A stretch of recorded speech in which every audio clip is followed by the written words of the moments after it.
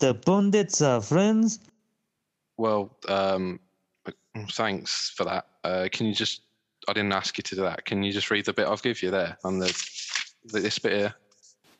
I think you should be careful because the following podcast contains bad language.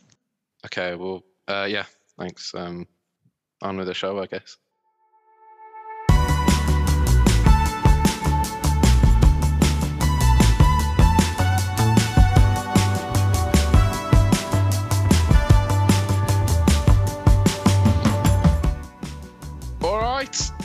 And welcome back. It's the High Press Pod once again. It's a Monday when you're listening to this.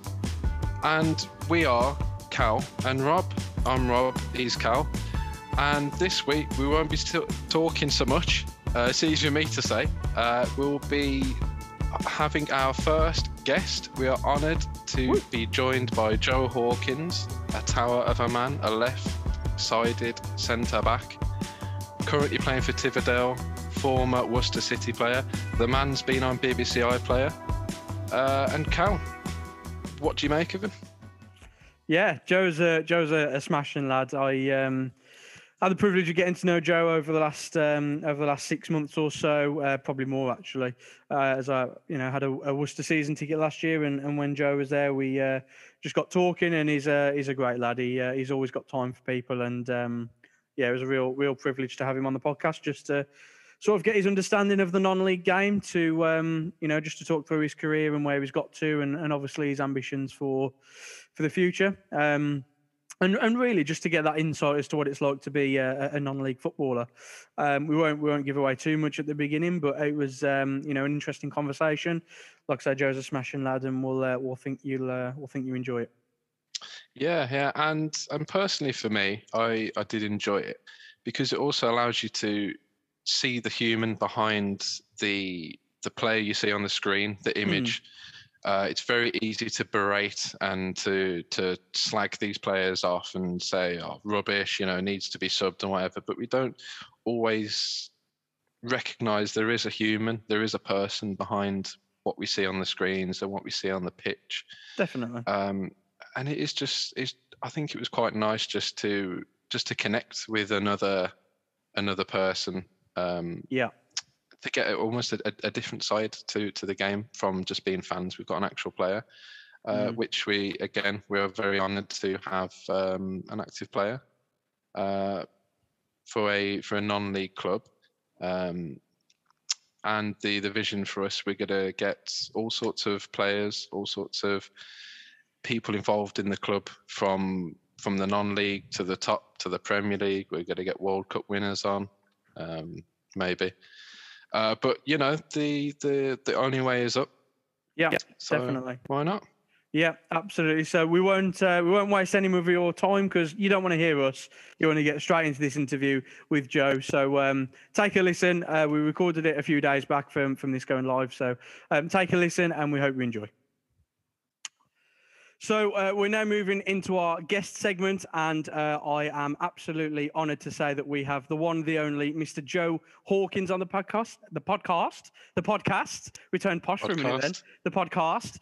Joe currently plays for Tividale FC, previously of Worcester and a few other clubs, but we're going to delve into all that shortly. Joe, thanks for joining us, mate. Much appreciated. Yeah, no problem. Appreciate you asking me to come on and being the very first guest. It's a bit of an honour, to be fair. No, mate, we love it. When we were thinking of people really to get on, it was there was only one man for us, and we thought, who's the one man who I talked to who's a footballer? Joe Hawkins. So you were the first one, mate. You were the first one. Well, I appreciate that. No, mate, it's all good stuff. How are you doing in COVID and sort of lockdown life? How's everything for you? Yeah, all good, mate. All good. This has obviously come at a nice week, this sort of podcast, because football is back. So Tividale are back till Thursday. So I see things on Twitter and social media about clubs going back tonight, which I'm slightly jealous about. However, I'm sure with everything the way that we waited for 3-4 months, I can wait another 3 days. Yeah, definitely. Yeah, all good. COVID's been a nightmare for everyone, but luckily I'm in a position where, as my job, I can work from home. So I've been working from home full time. I moved into a new house back in September, so it's allowed me to sort of save money and do that up more so than maybe I would have if we were in normal times. So I've made the best of a bad situation. No, definitely, mate. I think everyone's had a trip to B&Q, haven't they, during lockdown and got busy with the house, especially you if you've got a new house. Oh, mate, don't get me started. The amount of times I've been to B&M bargains, Zone bargains. I said to the missus on the weekend, I should have got a membership card here by now because it's cheap anyway, but I'm sure I'd find some further discount. Yeah, you probably missed out on about 20 quid there, mate. Oh, no. We're after that home bargain sponsorship as well now. Yeah. We'll get onto that. That's it. So to start with, as a way of just sort of introing the listeners to the podcast and yourself, of course, Joe. Just got a couple of quick fire questions for you. So this is almost could shape how our viewers think of you, really, because there's a couple of maybe controversial questions in here, just about life in general. So I'm going to start us off. Me and Rob will take it in terms with our questions, and just we're just going to fire through them. So my first question: Pepsi or Coke? All about Coke. Got to be diet though. Not full fat Coke. Oh, mate. Nice. Oh, we'll get onto that in a minute. Go on, Rob. Okay. Would you rather score a goal or keep a clean sheet? Keep a clean sheet. Being a defender, that's Yeah, understandable. Tivy or Worcester? Oh, at the moment, it's got to be Tivy, isn't it? You've got to say it, mate. You've got to say it. You've got to say it. It's very, very good to me. Lovely club. So yeah, Tivy. Class. What do you do for a living? Work as an occupational health account manager. So not a lot of people know what occupational health is. So if I speak to someone about it who's not 100% sure, I basically just say account manager in health and wellbeing services. Nice. Okay. Class, mate. Very Sounds good. Sounds very good. Apple or Android? Apple. Good lad. What team do you support? Birmingham City for my sins. Oh dear, you're going to get on well with Rob in a minute, mate. Okay. Favorite artist or band? Oh God, I listen to all sorts of short music. To be fair, I'm a big fan of I always get a bit in the neck from the missus, but I do like a bit of Jason Derulo. Can't beat a bit of One Direction, I must admit. Oh mate, fair play. That takes balls. That does. Fair play, mate. That takes. Guilty pleasure there. Guilty pleasure. What car do you drive? Ford Fiesta or a Nail, as it's better known. A Nail? Nice. What's that? It's absolutely. A Nail means an absolute horrendous car. It's just literally. I've had it for 5 or 6 years. It's 10 years old. I hit a pothole yesterday and something's come off the wheel, so it's on its last leg. Well, mate, if this podcast goes anywhere and we get a few listeners in a few years, we'll happily make a donation towards you going. I was just about to say, I hope the income from this podcast can pay for the car. Yeah. Will England win the Euros? They should do, but I don't think they will. England will do in England and typically bottle it at some point against a decent team that plays good football. Yeah, quarters normally, mate. Mm-hmm. And what's your favourite food? I do like fish and chips. Must admit, I do like a fish and chips if we go out for me. Yes. Classic. This isn't one of the questions. That's all the quick fire ones. What would you have as like a pre-match type of meal? What is good for you before a game? It's difficult, to be fair, because obviously the 3 o'clock kickoffs, it's a case of some days, if you're travelling further, you have to leave the house sooner. So I'm not one of these that has a sort of a typical meal that they stick to, but I normally just start proper non-league way with either a bacon sarnie or a bit of a full English about 10, half 10. And that means that I can properly digest it ready for the 3 o'clock kickoff, because if I eat too close to kickoff, I'll find I get a stitch. If I don't eat, your energy levels aren't right. So I'm a proper sort of non-league traditional English footballer, and I'll say either a bacon sarnie or a full English. Yeah, I suppose like at your level, it's more about the timing in which you eat rather than actually what you eat, I assume. Absolutely. It's not, some clubs may do at the level we play at, but no club that I've played at are ever strict enough to say you have a certain diet and what you can and can't eat. You're responsible enough to say you won't go out for a drink before the game or anything like that on a Friday night. But when it comes to the actual food and diet itself, it's just about making sure that you're not feeling crap by, filling yourself up on the day so you feel really sluggish. Yeah. Have you ever been to a game or like started in a game whereby the night before you've had a bit of a heavy night and you've stepped onto the pitch and you think, oh, that weren't good? Absolutely. Probably. Most weekends. Not a lot of fun, to be fair. I must admit, I used to be, before I started playing for Worcester, it was quite bad. So I'll come on to it obviously, but before I played for Worcester, I played sort of step 6 at Craveney Town, and I used to go for a bit of a drink on a Friday night then. But I always say to people when it comes to drinking before football matches, it was my first 2 games for Worcester that really opened my eyes to how much of a difference it makes having a drink in terms of your reactions, how well you play, your energy levels. It's amazing how much it has a knock-on effect if you do have a skinful the night before. Yeah, I can definitely imagine so. Fair play there, mate. That's very honest of you. We like it. So I've just got a set sort of about 10 questions or so that we want to ask you, but we might go off on a tangent if that's all right with you about no tangent. Depending on where we go.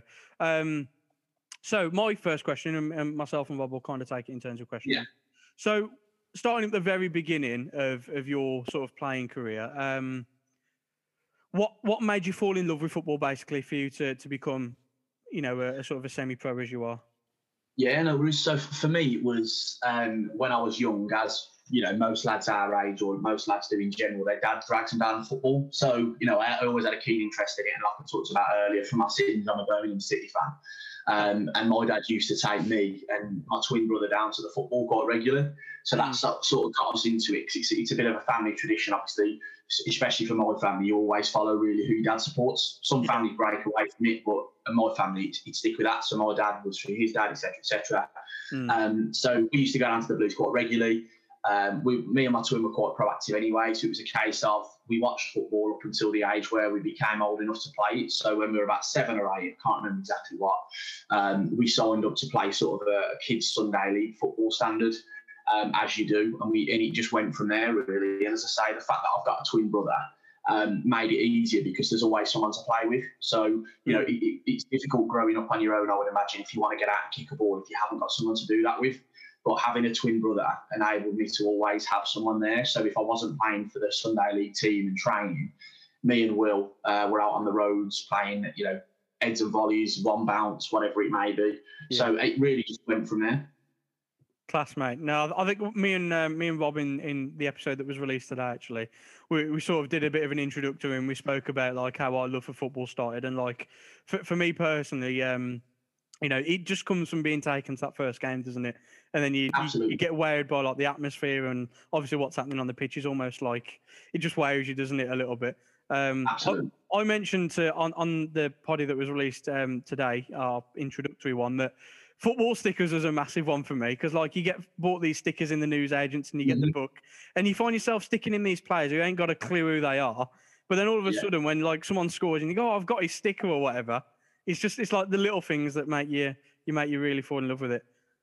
Absolutely, and things like the Panini sticker books, like you just said. So I had one for either the Euros or the World Cup about 6-7 years ago. Yeah. And I remember becoming that obsessed with it. It cost me an absolute fortune. Oh, mate, they're so expensive. You fill in the book and you need one sticker to fill certain teams. You buy in packs and you're not getting them. So I was that sad. I found myself going online and going on these trading sites where you could search for certain things, send one off, get it back. Yeah. And then for me, another thing is I play a lot of Football Manager. So the computer game Football Manager, I must admit, and this was through my dad as well, from the age of 10, 11, however old it was when I was able to use a computer and understand how to use it. I've played Football Manager religiously, and my knowledge of football, non-league, lower leagues of football has come through just playing that on a yearly basis. Every time it comes out, I buy it, get it on the laptop, spend hours on it, love it. Yeah, no, I'm the same. One thing I will say, this is a bit of like a weird fact about me. So because of Football Manager and because of FIFA and all these games you play, I've got like a ridiculous knowledge of squad numbers, which is really, really strange. So like I could tell you like someone's squad number from like, I don't know, probably like the Birmingham 2010 team or something. It's a really, really weird trait that I've got, but it's because of Football Manager and FIFA that I know them because I've spent so much time. Absolutely. I can relate to that, to be fair. I'm not going to say I want to challenge you and we'll have a game. Let's not have that, mate. Yeah, I can relate. Class. I've got the same thing for flags as well. When you see all like the national teams and everything, you see them on stickers and on FIFA, Football Manager and things. I'm usually quite good at telling flags now from That'd be one that I'm interested in having a challenge because I'm really good with flags. If I have a quiz round, my specialist round is always flags. There's not many I don't know, and it's always like the little countries in and around the continent of Africa. King, fast, whatever it may be, that I just familiarise myself with. So at some point, we'll have to get it sorted where we have to. We'll do that. We'll do that. Oh, man, that'll be Midlands. Battle of the Midlands. Yeah, Battle of the Midlands. I think football has allowed me to have a progression in geography because of the nationalities of players. Geography was 50% football for me. and names as well. I'm usually quite good at if someone has sort of a type of surname. Usually quite good at matching them to the country they're from or originally. Through obviously seeing all the squads and watching hours and hours of football. Yeah. Got to apologise if you can hear a dog barking in the background. Unfortunately, I won't edit that out, but there we go. Rob, hit us with another question for Mr. Hawkins. So, Joe, do you want to tell us how you got scouted and who is it by? Yeah, so my Saturday League football sort of experience and career, if you like, today has been slightly different to most that play at Step 5 or, non-league football, in the respect of I've not been around for years and years. I'm 27 years old. 95% of the people you speak to that are 27 years old that play at Step 5 have been playing since they were 20, 21, or maybe even younger. My experience, because I used to work in retail as a college student, and up until I was about 23, 24, was working weekends. So I wasn't used to having Saturdays to myself.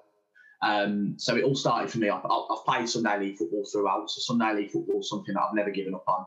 And that's helped me keep to it, to a degree of fitness. Nothing to what you need on a Saturday, but it keeps you ticking over. So I've always done that. And then about 3 or 4 years ago, I just thought to myself, you know what? I thoroughly enjoy playing football. I've got the time now. I don't work at Saints for the left to move on to another role. I'll give it a crack at Saturday League football. So I can't remember how it came about. I think it was just a case of on social media, I saw that certain managers were asking for players come the end of the season. So I ended up going to a team that play in the Mid-Con Division 2 at the moment. They're called Barnt Green Spartak. So I went there for training, really overwhelmed, even though it's Mid-Con Div 2, they run it really well. It's amazing the difference in Saturday League and Sunday League, the setup, structure, etc. So I played there with a couple of mates from the Sunday League team. I played there for about a year and a half, thoroughly enjoyed it. GJ Singh, the manager, was there. He's run it for years and years, and he's a really nice bloke, puts a lot of time into his players, really pushes them to progress. So I spent a couple of years there, and then out of the blue, I just had an opportunity to go to a training game for Cradley Town. So it was probably around January 2019. So I went over and had a bit of a training match with a couple of lads I was playing with at the moment. And after that training match, the Cradley manager, who I still speak to, Chris Butts at the time, just sort of pulled me and said, look, I like what I see. Do you fancy coming over? So I had a few training sessions there and then ended up moving over to Cradley to play football for that season from January onwards. So I finished the season at Cradley, which is obviously May, June time. And then pre-season came back in the June, July, and Cradley actually played Worcester City in a pre-season friendly. And I'll never forget it. It was about 30 degrees and it was on a Wednesday night. And I'd been on a lad's holiday to Bulgaria for 10 nights and I came back on the Tuesday. And I had the Wednesday off to try and recover. And as I say, it was warmer over here than it was in Bulgaria, mixed with the fact I was drinking quite a lot. So I felt horrendous on the Wednesday. And as I say, we had Worcester in a friendly on the night because obviously people were working, etc. So it was an evening game.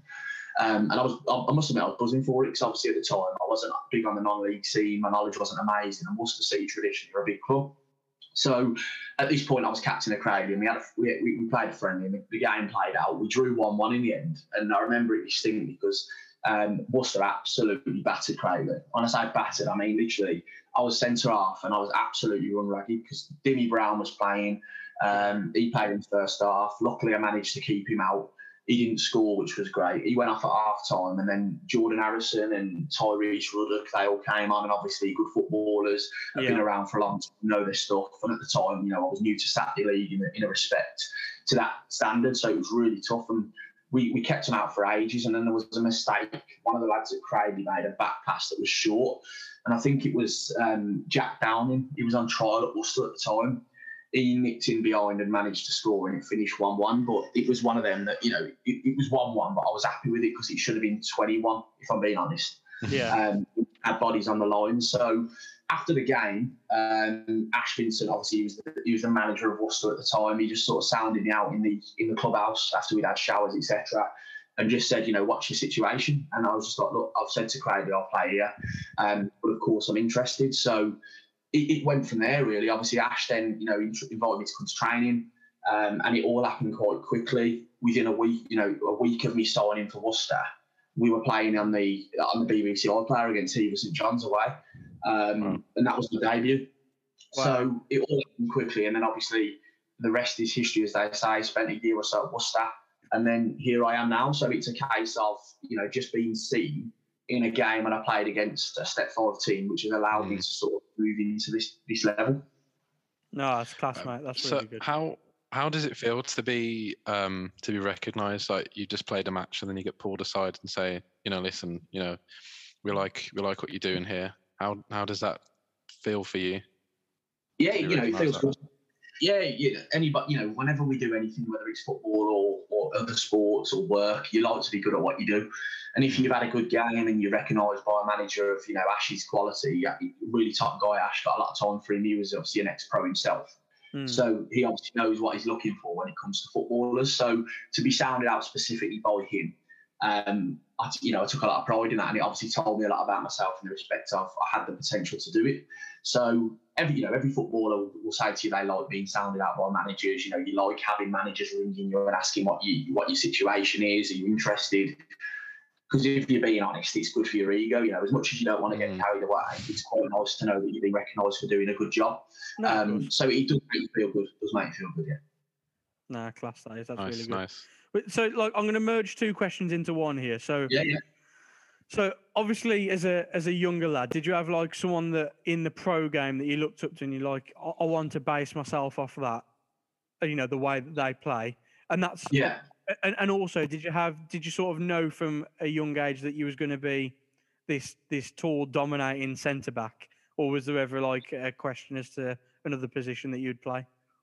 Yeah, so it was obviously as a kid when you play football, the formations are different. You don't go into 11-a-side, so I can't remember the age at the moment, but you only play with effectively two defenders. Yeah. And I'm nominally left-footed. So when I was a kid at the Blues, my idol was Martin Granger, who he was a left back at the Blues. Hard as nails, one of these that really, really, would put it in and leave everything on the pitch.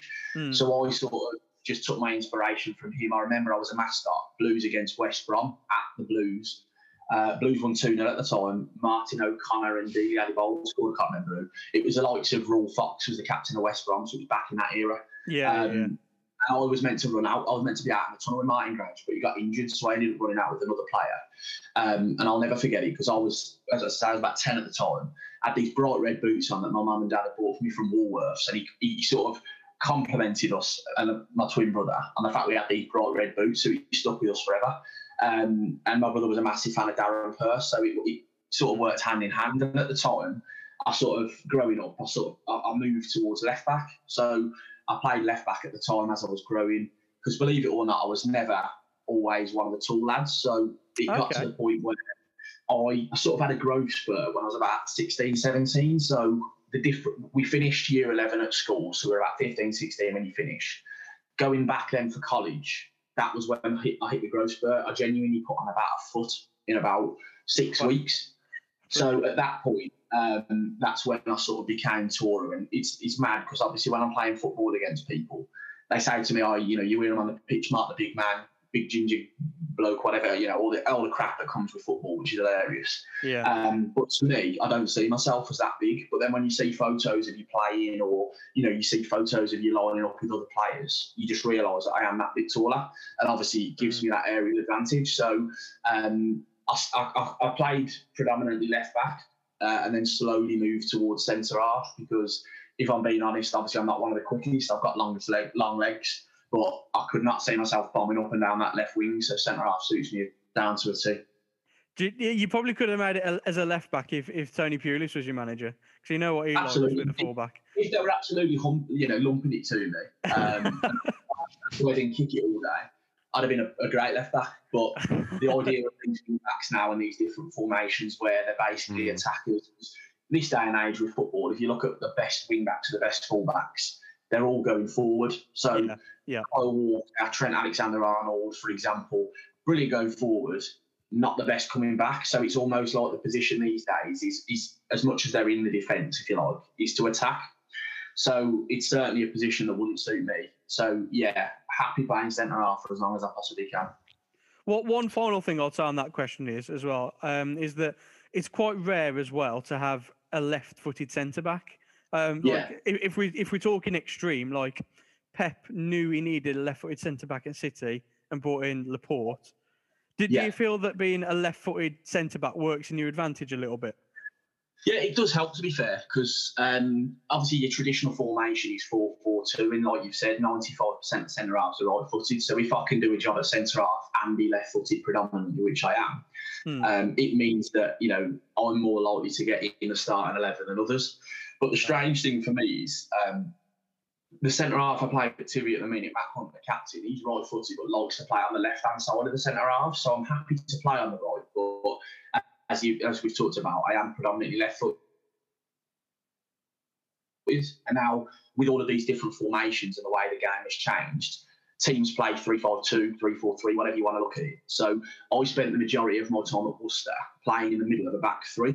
So you still had a centre-half to your left and your right. So it was a case of the team that you play, you know, the teammates you play with know your strengths. They were aware that my right foot is predominantly there for standing on. I'm not going to try anything stupid. But yeah, being that left-footed centre-half, I suppose it does give you a bit of an advantage. However, you know, you do get at step 5 of these centre-halves. It doesn't really make a difference. They're strong with both feet. If they're left-footed, they can play on the right, and if you're right-footed, you can play on the left. So I wouldn't say it gives me an overriding advantage because, you know, there are centre-halves out there who play on the left of the back four who are certainly stronger than me. But it does give you a bit of a opportunity to then pursue and cement yourself in that team. Yeah, very good. How tall are you, by the way?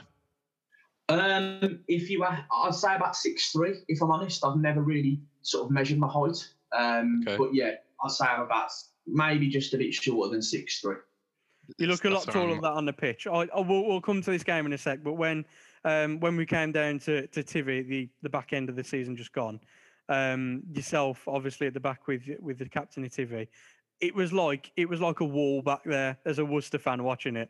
It was like you and you. I don't know the guy's name. I know you just mentioned it. Sorry, I forget. But that's right. Captain. He was like you two together. I was just saying before you came on to Rob that it was like watching Nesta and Van Dijk just come together playing a one-off game. That's a compliment, and I'll hold you to that forever. No, please do, mate. Please do. It was very frustrating, but I was also very pleased that you were playing well. You can quote him on that now. That's from a podcast. He said that.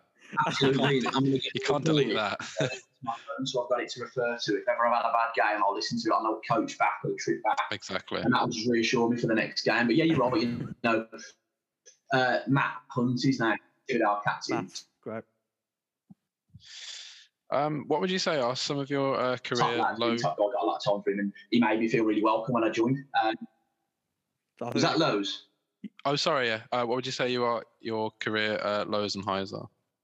It's a difficult one for me because obviously you say career, and I have played for a couple of years, but I've not really had the distinguished career where I've played full seasons. The team I started with, mid-com Div 2, they were a very much a mid-table team pushing for the sort of top half. So there wasn't any sort of accolades or cups. It was not like we were getting to cup finals. Same with Cradley, if I'm being honest. And, you know, they may hate me for saying it, but they were a mid-table team. We had some very good players in that team, but they were, again, a mid-table team who would do well to get to maybe quarterfinals.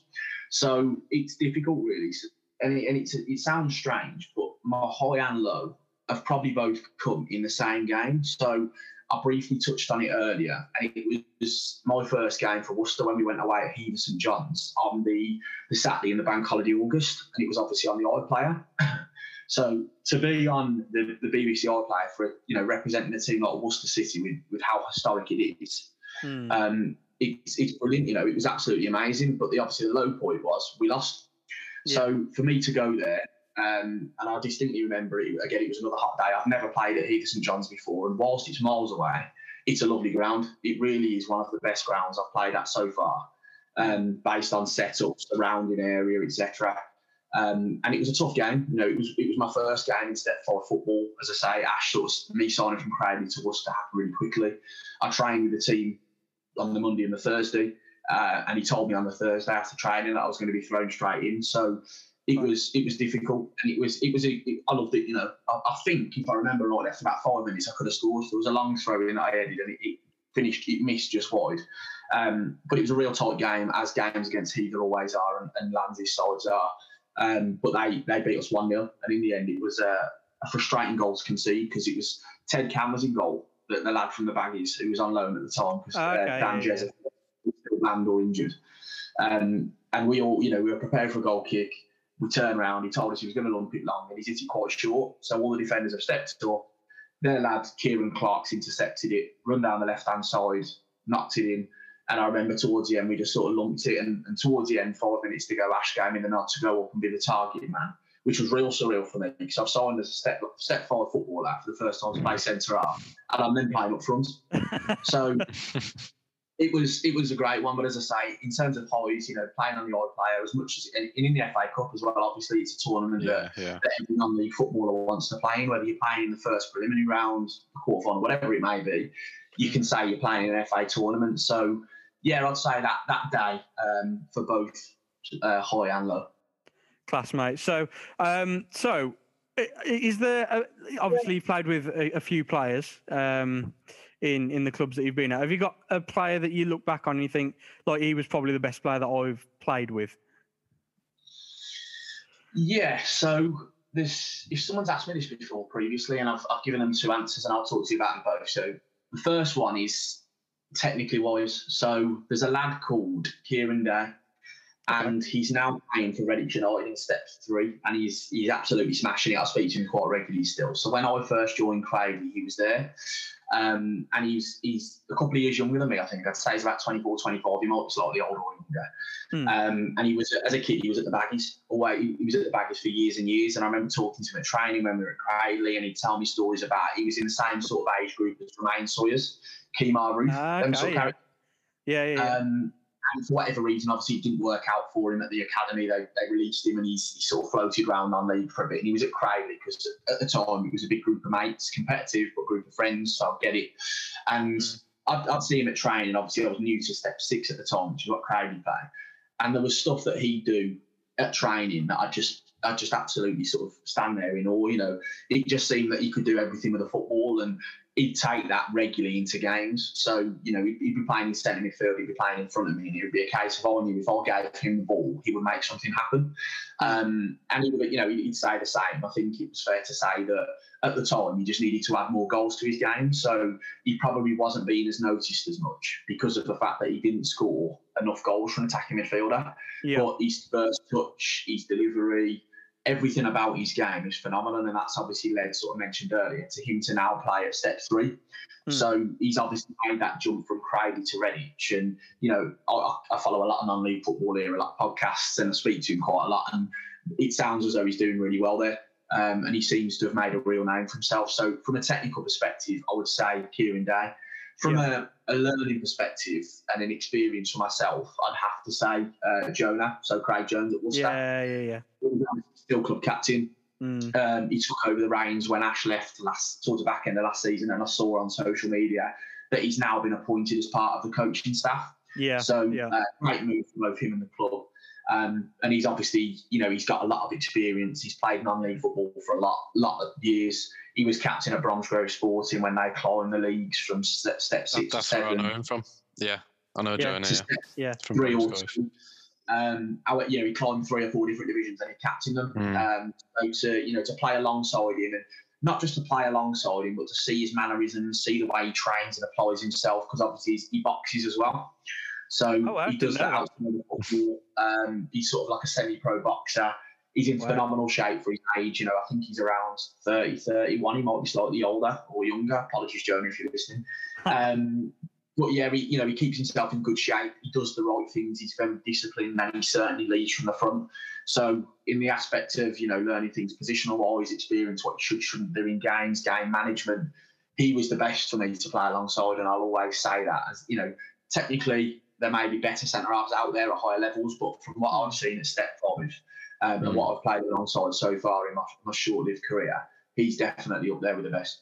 I think it says a lot as well, doesn't it? Sorry, Robert. I'm just going to say that it says a lot as well when obviously Worcester had a troubling season or two, haven't they? And they've turned to the club captain. And I suppose that's maybe a normal thing to that level, but I think it still speaks volumes when the chairman comes in and says, look, mate, like, we know you're a leader here. And then consequently, Worcester's form improved, whilst results were probably still a little bit, like you could tell the performances were getting back to a level that they should be. Absolutely, and it speaks volumes for the level of respect that he's got at the club, and not just from the players that currently play. And obviously, anyone that you speak to, play with him at Bromsgrove or other clubs, all say the same thing. And he's earned that respect through what he's done and what he's achieved over the last few years, or the years that he's played in non-league football. So, like you say, he steadied the ship. He did a phenomenal job. I only spoke to him as recently as maybe last week, and he was saying that he's not yet ready to hang his boots up. He feels that he's still got fire in his belly. He's still got a lot to offer on the pitch, which he certainly has. So as much as he's taken that first team coach role on, he's still got a massive part to play at Worcester on the pitch. Yeah, 100%. Yeah, he seemed quite a standout player. When I went down and watched a few of the Bromsgrove games, he was always kept an eye on his performances. So I can see how he would be one of the better players. Yeah, Top lad, top one. Yeah. So what is your aim playing for Tividale? Would you say your personal and collective goals? So for me, my aim is obviously to just sort of put in consistent performances. Not necessarily make a name for myself, because I'm not one of these egotists that wants to use the club as a stepping stone or a ladder. I just want to sort of get myself in at the club, make myself familiar with the people and obviously the way they play, and just make sure that I'm doing the best I possibly can. It's a case of, at step 5, certainly you are judged on your performances. There's no given to say that you're going to start any game. There's no given to say that you're going to be the first name on the team sheet. Each manager does it differently, but they all do it towards the same end goal. They want to win. So from my perspective at Tivy, it's just a case of, enjoy my football, which I certainly am doing at the moment, or was doing before lockdown. Get back to having a good group, a good crack with the lads. The social scene at Tividale is phenomenal. There's a little club there. It's obviously not a massive ground and a massive club, but the bar that they've set up, they've done the renovation that's happened there. It's a lovely place to have a drink afterwards with a couple of the fans or the lads or whatever it may be. And before I joined Tividale, they were always known as a very difficult team to beat. It was always the ground, or one of the grounds, that you didn't really want to go to. That pitch slants, doesn't it? Yeah, absolutely. And it's one of them grounds, and the way that they play, you don't want to go there on a wet Tuesday night, because teams don't fancy it. You've had a long day at work, you turn up. When you play against a team like Tividale, you're going to be ratted all game. It's going to be physical. They're going to kick lumps out of you because they all graft for each other. They do the thing, they do the ugly things right. They get on the back at the ref if they need to. They back each other up. They'll die on their sword for each other. So that's the sort of club it is. And at the moment, that's perfect for me and what I need to enjoy my football. And I think the aspirations of the club are, obviously I don't know the ins and outs of the exact history of Tivy, but I would say that this is probably one of the highest levels they've ever played at. Yeah. And up until lockdown, we were doing really well. We were about 6th or 7th in the table. A few hiccups with a few different results, but actually we were getting to a position where we really thought we could push most of the teams. You've got your better teams in the league that you always come up against and you look forward to playing. But Tividale, obviously, what they don't want to do is be a yo-yo club that go up from step 6 and come down from step 5, because before I joined a couple of years ago, they absolutely trounced the West Midlands League. They trounced the Prem. And obviously the step up from that to step 5, in my experience, is quite vast. So there's obviously a difference. Although it's only one step on paper, the standard of players and the seriousness of the situation in the league, it's a lot different. So they don't want to be this yo-yo club, but they're certainly moving in the right direction. Dave King, the manager, he's been there for about 5 years. And he's got lads that have been there with him for 5 years, and they're really looking to push on as well. So it's just a well-run, nice club, and obviously at the moment it's local for me as well. So yeah, no, it's class, mate. That's really good. Like I live in Tivy, so it's always a tough one for me when I see you playing for Tivy, and then I'm a bit of a Worcester fan. Yeah. bit torn, but yeah, no, it's class, mate. That's really good. So just backtracking, 1 or 2 years maybe. So, obviously, I got a season ticket for Worcester at the start of the season just gone, despite going to a few games before that. And I think you started the season, didn't you? And you started alongside Jonah at the back. And then there was that game, obviously, that you probably won't want to talk about, but it's quite ironic as to where you've ended up now. I know what you're going to say. You know what I'm going to say. So the game against Tivy at Claines Lane. Yeah. So obviously, you probably won't mind saying that you made a mistake which led to Tivy scoring. Yeah. So then you left the club later that month, I think, on loan originally to go to Tivy. You stayed there for probably a couple of months, and then they opted to sign you permanently. Talk us through just that period from that. So obviously you started the season with Worcester. You're in with, obviously the manager's picking you. You've made a mistake. You've been dragged out the team. Then you're out of the club on loan, and then obviously Tivy have got you permanently. So just talk us through that sort of season. Yeah, I mean it was difficult because, like you talked about, I signed the season before, sort of halfway through, a quarter of the way through, and played 3/4 of the season before it got cut short last season. And obviously I was a bit of a regular, so I came in, did well, and obviously Ash Vincent at the time, the gaffer, he stuck with me. So I played regularly, so I got used to obviously being in the routine of being in the team, working hard at training, etc. That season finished. Came back to the start of this season just gone, has been null and voided. And it probably started from me not helping myself, if I'm honest, in terms of going away on holiday in pre-season.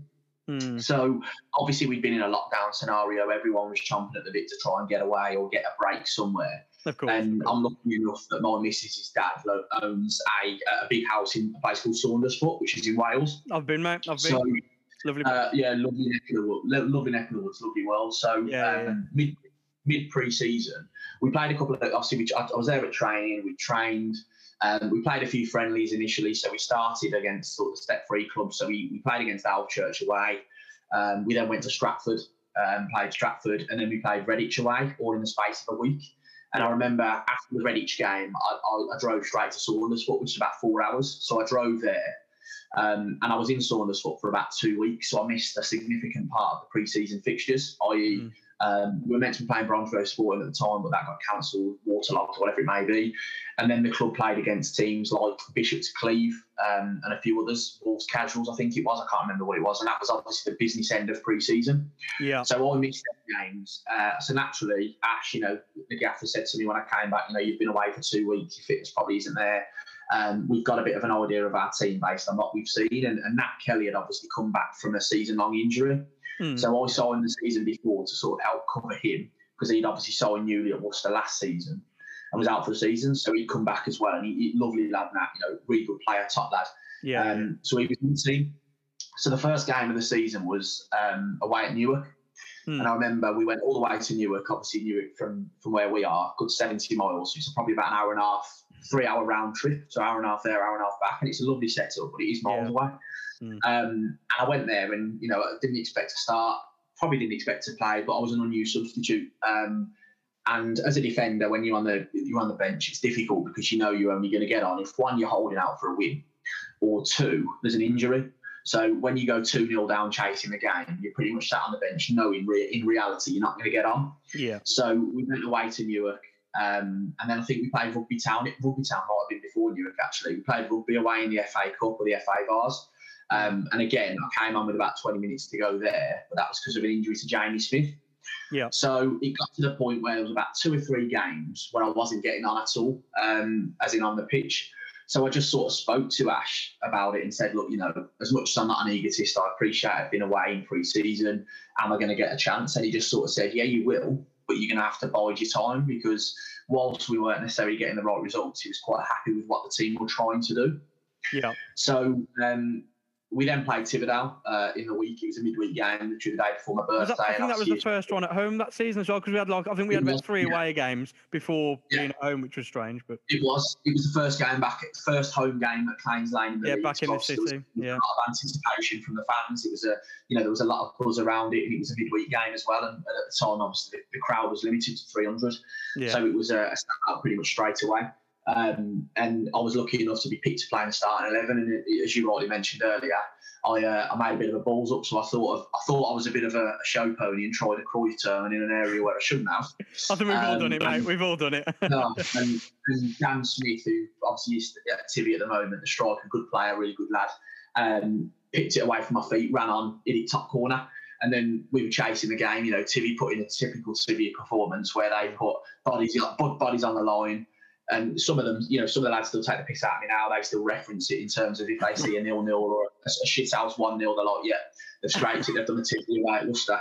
And we battered them. We probably had 20 shots on target, but it just would not go in. So obviously on the back of that, it's always in the back of your mind thinking, I've cost the team. In reality, the strikers probably could have scored a few to help me out. But that's football. Yeah, and then we played again. You can't really beat yourself up about it, can you? I think it's just a case of just down and you move on. You've got to move on in football. If you get hung up on performances or mistakes that you make, you're never going to get anywhere. So you've just got to get your head down. Say, you'll move on. You'll learn from your mistakes and deal with it. And then I think we played against Walsall in the FA Cup, beat them. And then we played Romulus in the league at home. And again, them 2 games, I found myself out of the team. So I'd been drafted into Tivy. And then obviously I was out of the team. So I sort of just spoke to Ash about it and said, look, I'm in a position, I'm 27 years old. I'm not going to be an arse about it, but essentially we give up a lot of time to play football. I want to be playing football. I'm not willing to sit on the bench, if you like. Yeah. And I've got no bad blood against Ash. He picks a team that he decides that he wants to win a game, so that's absolutely fine. But for me, it was just about playing football, and then the opportunity to play at Tivydale on loan came up. So for me, I jumped at it because it was literally a case of it's the same standard of football, it's the same league.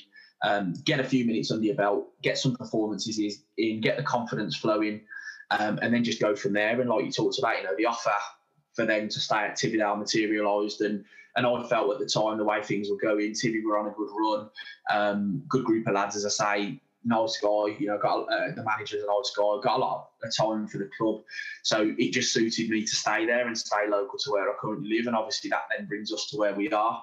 We had about 8 or 9 games, and the season was then nil and voided.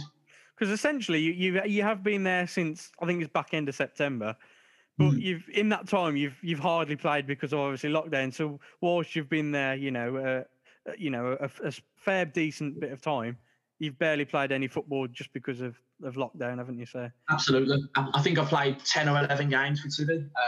So it was literally a case of, whilst, like you say, I've been there for a good probably 6 months, just some people that don't watch every game or don't know the ins and outs of football, it might seem like I've only been there 5 minutes. Yeah. Yeah, it's football moves quickly, doesn't it, mate? Absolutely.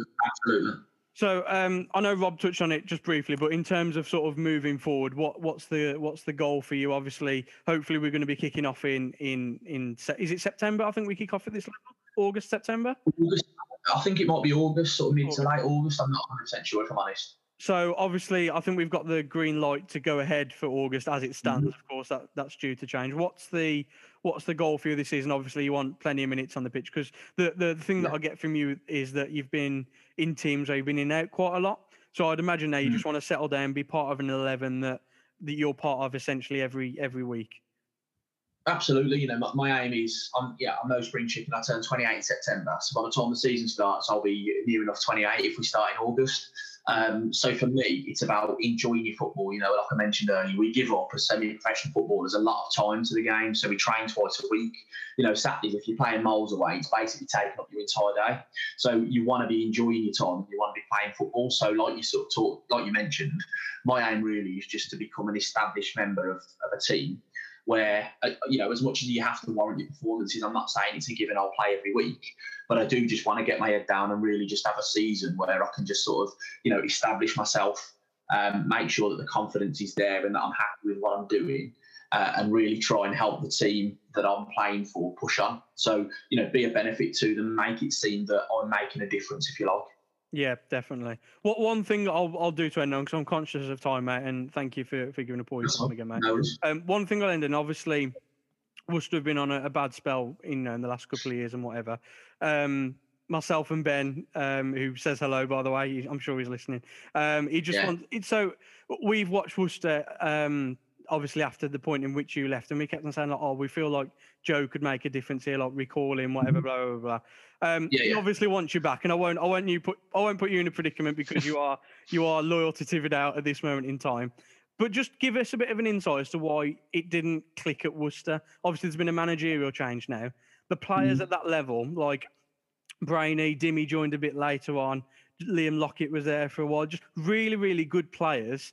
And then I think it was the two holding midfielders were there for a while as well. I think one's still there and one moved on. We had Tom Turton, yeah. And there's another one who arrived as well. And like, there was just proper good footballers in there, but it didn't click. What do you think was the reason as to why it didn't click?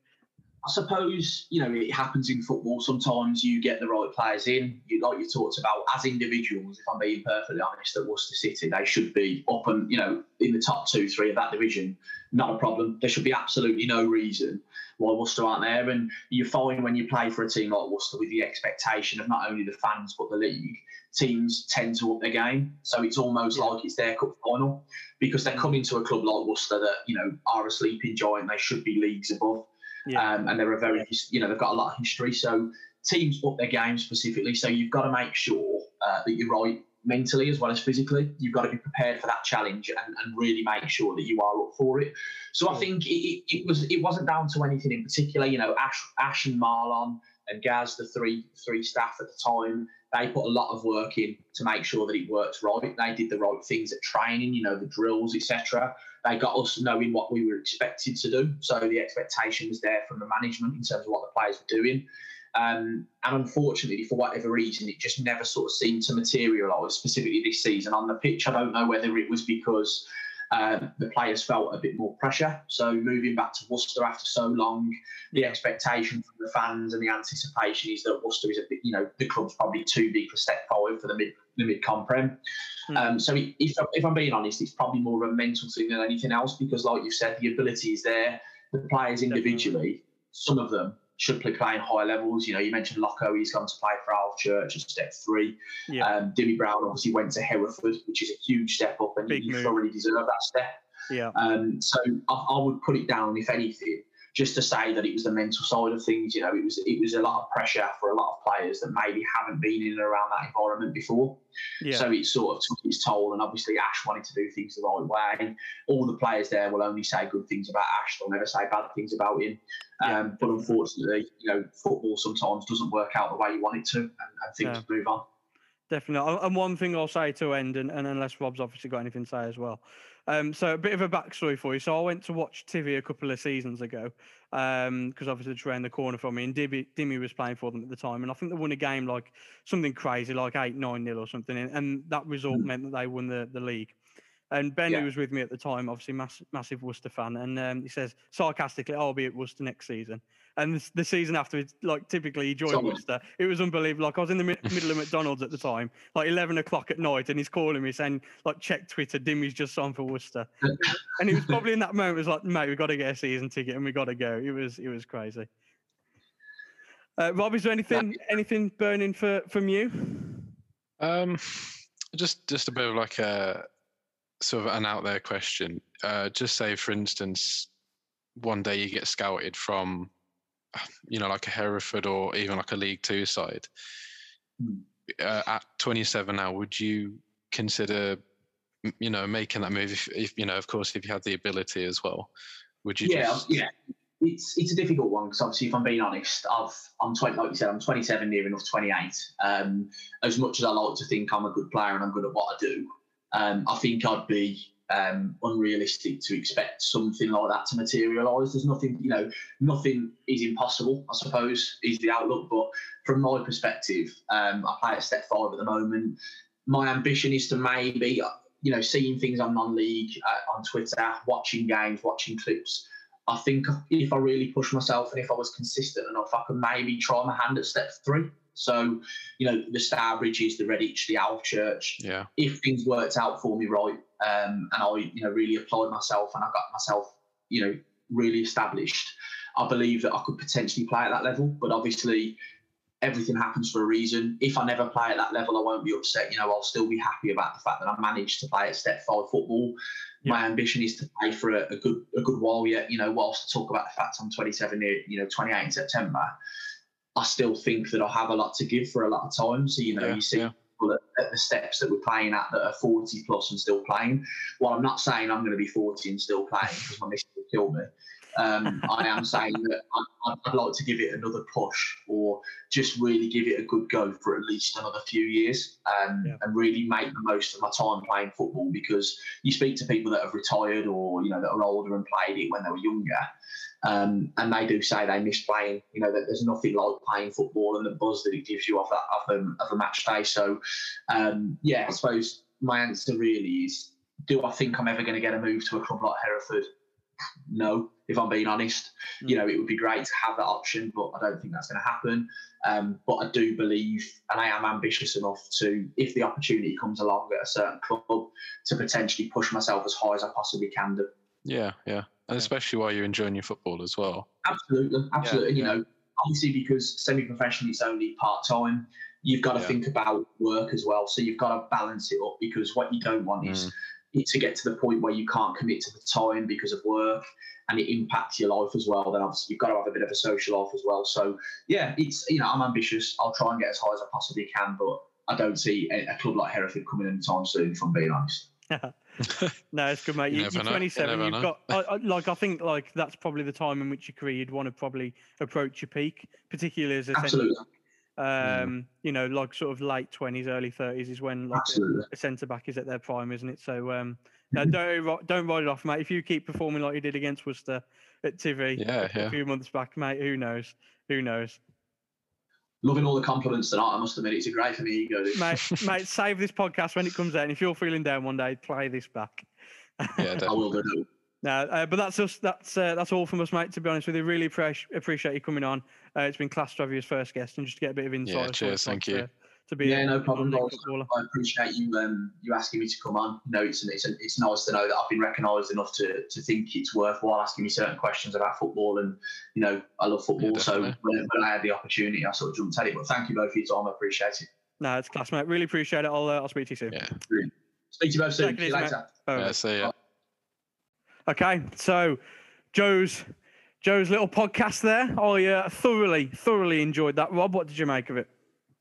Yeah, well, it was an insight, wasn't it? We heard about him being hungover, and it's a mistake he made and everything. But again, it's all part and parcel of being a player. So very, very interesting. I was very, very nervous about asking about that mistake that he made against Tividale, and how ironic that he made that mistake against Tividale, and then a few months later, or a few weeks later rather, joins them, and obviously is doing really well there. What was funny that obviously I mentioned in the podcast was that I went to go and watch the Tividale against Worcester game, a few months ago, and you could tell that Joe was just going to have an unbelievable game, because he had a point to prove, didn't he? He wanted to, show in his performance why Worcester shouldn't have let him go, and sort of why he's, playing for Tividale now. And he was absolutely exceptional on the day. He was really, really good. And, it's always good for him, just being a general football fan, to see someone doing well after they've got to move to a new club. And, from a selfish perspective, I'd probably love him at Worcester still, but I'm glad to see that he's doing well at Tividale. And like he says, he just wants to play football. And he wants that season whereby he's enjoying his football, isn't he? Exactly, and that's what you want, isn't it? That's what you want, and hopefully he can get those minutes under his belt that he needs, and can keep climbing and see where that takes him. He's a top class lad, as well as a man mountain centre back, and just what a great guy. I don't think we could have had anyone better for the first podcast. Just such a lovely guy. Yeah, you got to build on firm foundations. Yeah, start at the back. You certainly have. Very good. So I hope you enjoyed that little section. Well, I'll say little 50-odd minute section from Joe Hawkins. Always good to have guests on. We've got a couple more lined up, but we'll maybe delve into that a bit later, Rob. Shall we move into, Rob, our predictions of last week and see how we're faring? Yes, go on then. We'll do that. Because you very kindly sent me what was an intriguing table of our predictions for last week. And should we start with the top one on the table? Yeah. What do you want to read out? So the top one on the table was predicting the Chelsea versus West Brom results. We both predicted a 3-0 Chelsea win. Yeah. We know nothing about football. Yeah, and that is the end of the High Press podcast. We are not going to do any more episodes after this, as we know nothing. You can never, ever predict the early kickoff, ever. No. You'd have to be a fool to put it on your acca. Yeah, you really would. You really would. But yeah, 3-0 Chelsea. For those who don't know what the result was, it finished Chelsea 2, West Brom 5. I'm buzzing. Never saw that coming. But yeah, what a strange game of football. We had Leeds versus Sheffield United. Rob predicted 2-1, which I believe was the correct result, wasn't it? Yes, it was. Everyone. Well done. I predicted a 1-1, but Leeds took the 3 points. You predicted 1-1 for Leicester Man City. I went for 3-1 to City, and the final result was 2-0. 2-0 to City, yeah. 2-0 to City, yeah. So zilch on that. Arsenal-Liverpool was probably the big game of the weekend. You predicted a 3-1 Liverpool win. I predicted 2-0, and the result was 3-0. So again, both wrong. Southampton-Burnley. Wow, we thought this was going to be quite a low-scoring game, and again, quite the opposite. Finished 3-2 to Southampton. Rob predicted 1-1 and I predicted 0-0. And then as we're recording this, Newcastle and Tottenham are currently playing. Rob predicted a 2-0 win to Spurs and I predicted a 1-0 Newcastle win. Newcastle did take the lead through Joelinton, but now it's 2-1 Tottenham thanks to a brace from Harry Kane. So again, we're both wrong on that one. Rob, take us through the fixtures that we've predicted for that we can hopefully still get right. Yes. Well, the match I'll be watching today, Villa and Fulham. Of course, I've predicted a Fulham win 3-2. Of course. And Cal has gone for a 2-0 Villa win. Yep. So hopefully. That's coming off. Yeah, good. Hope so. Man United and Brighton. I've gone for a 3-0 Man United win. Cal has reciprocated with a 1-0 Man United win. I think it'll be a solid defensive display, and Brighton will come close to getting a goal, but they won't quite. Yeah, Brighton with their spreadsheet football. It's not really playing off at the moment for them. You know something, and very, very quickly, sorry, to go off on a tangent. Brighton, particularly when they played us as well, but I think it's been the theme of their season. They play some nice football. They get into some dangerous positions. And their XG, as that's a conversation that everyone's having at the minute, is like really, really high. But the amount of goals that they score from that is basically none. Like they just need a prolific striker because the football that they play, and if they had a striker who could hit the back of the net, they would be, I would say, sort of touching top half, really. Yeah. Wasn't it some mad stat? I think it was the 3 or 4 games before the international break. They had something like 66 shots at goal. Yeah, without scoring. Scored about 3 or... with that. It's silly. Because when they played us, they missed 2 penalties and an open goal or 2. It was silly. Yeah. Moving on, Everton and Palace. I've gone for a 1-1 draw. Cal's gone for a 2-1 Palace win. You know what? Interesting. You just feel like Palace are going to nick something. I feel like that's going to be a game. I think. I feel like Zaha's just going to turn up. And for the last game, I've gone for a 2-1 West Ham win over Wolves. Cal's gone for a draw, a 1-1. Yeah, that's a big game. That's a big game, that is, I think. West Ham need a win there if they need any... If they want to get those ambitions of Champions League football, which will be ridiculous, but... I mean, it's achievable currently. Very achievable. Especially after the results of yesterday, particularly Chelsea and Arsenal dropping points. Well, not Arsenal, they're not in the race, are they? Who else dropped points yesterday in that top part? There's another team. Leicester, yeah, of course, Leicester. Yeah. So yeah, big games coming up. Yes. And I look forward to listening to next week's episode when we've got predictions terribly wrong again. Yeah, can't wait for that. However, I just want to divert your attention. We're recording this on Easter Sunday. Okay. And it's time of the year when we look to one man, the resurrection of a man, with his name beginning with J. You're going to say Jack. Grace us. He's going to grace us with his presence. He has come back to save us all. It's J for Jack. It's Jack Grealish. He is back, everyone. He has moved the boulder. He's out of the cave. He's back with us once again. And with Jack, we will ascend up, and up to the European places. That's your Easter story. Wow, that was well thought of. I quite like that. Yeah. Anyway, this is a point in which we're starting to ramble. So we'll wrap it up. Make sure you... I can't speak, Rob. No. I cannot speak. I'm going to start again. Make sure you follow us on social media. We're on Facebook and Twitter, The High Press Pod. We've put on Instagram. Did I say Instagram? Instagram as well.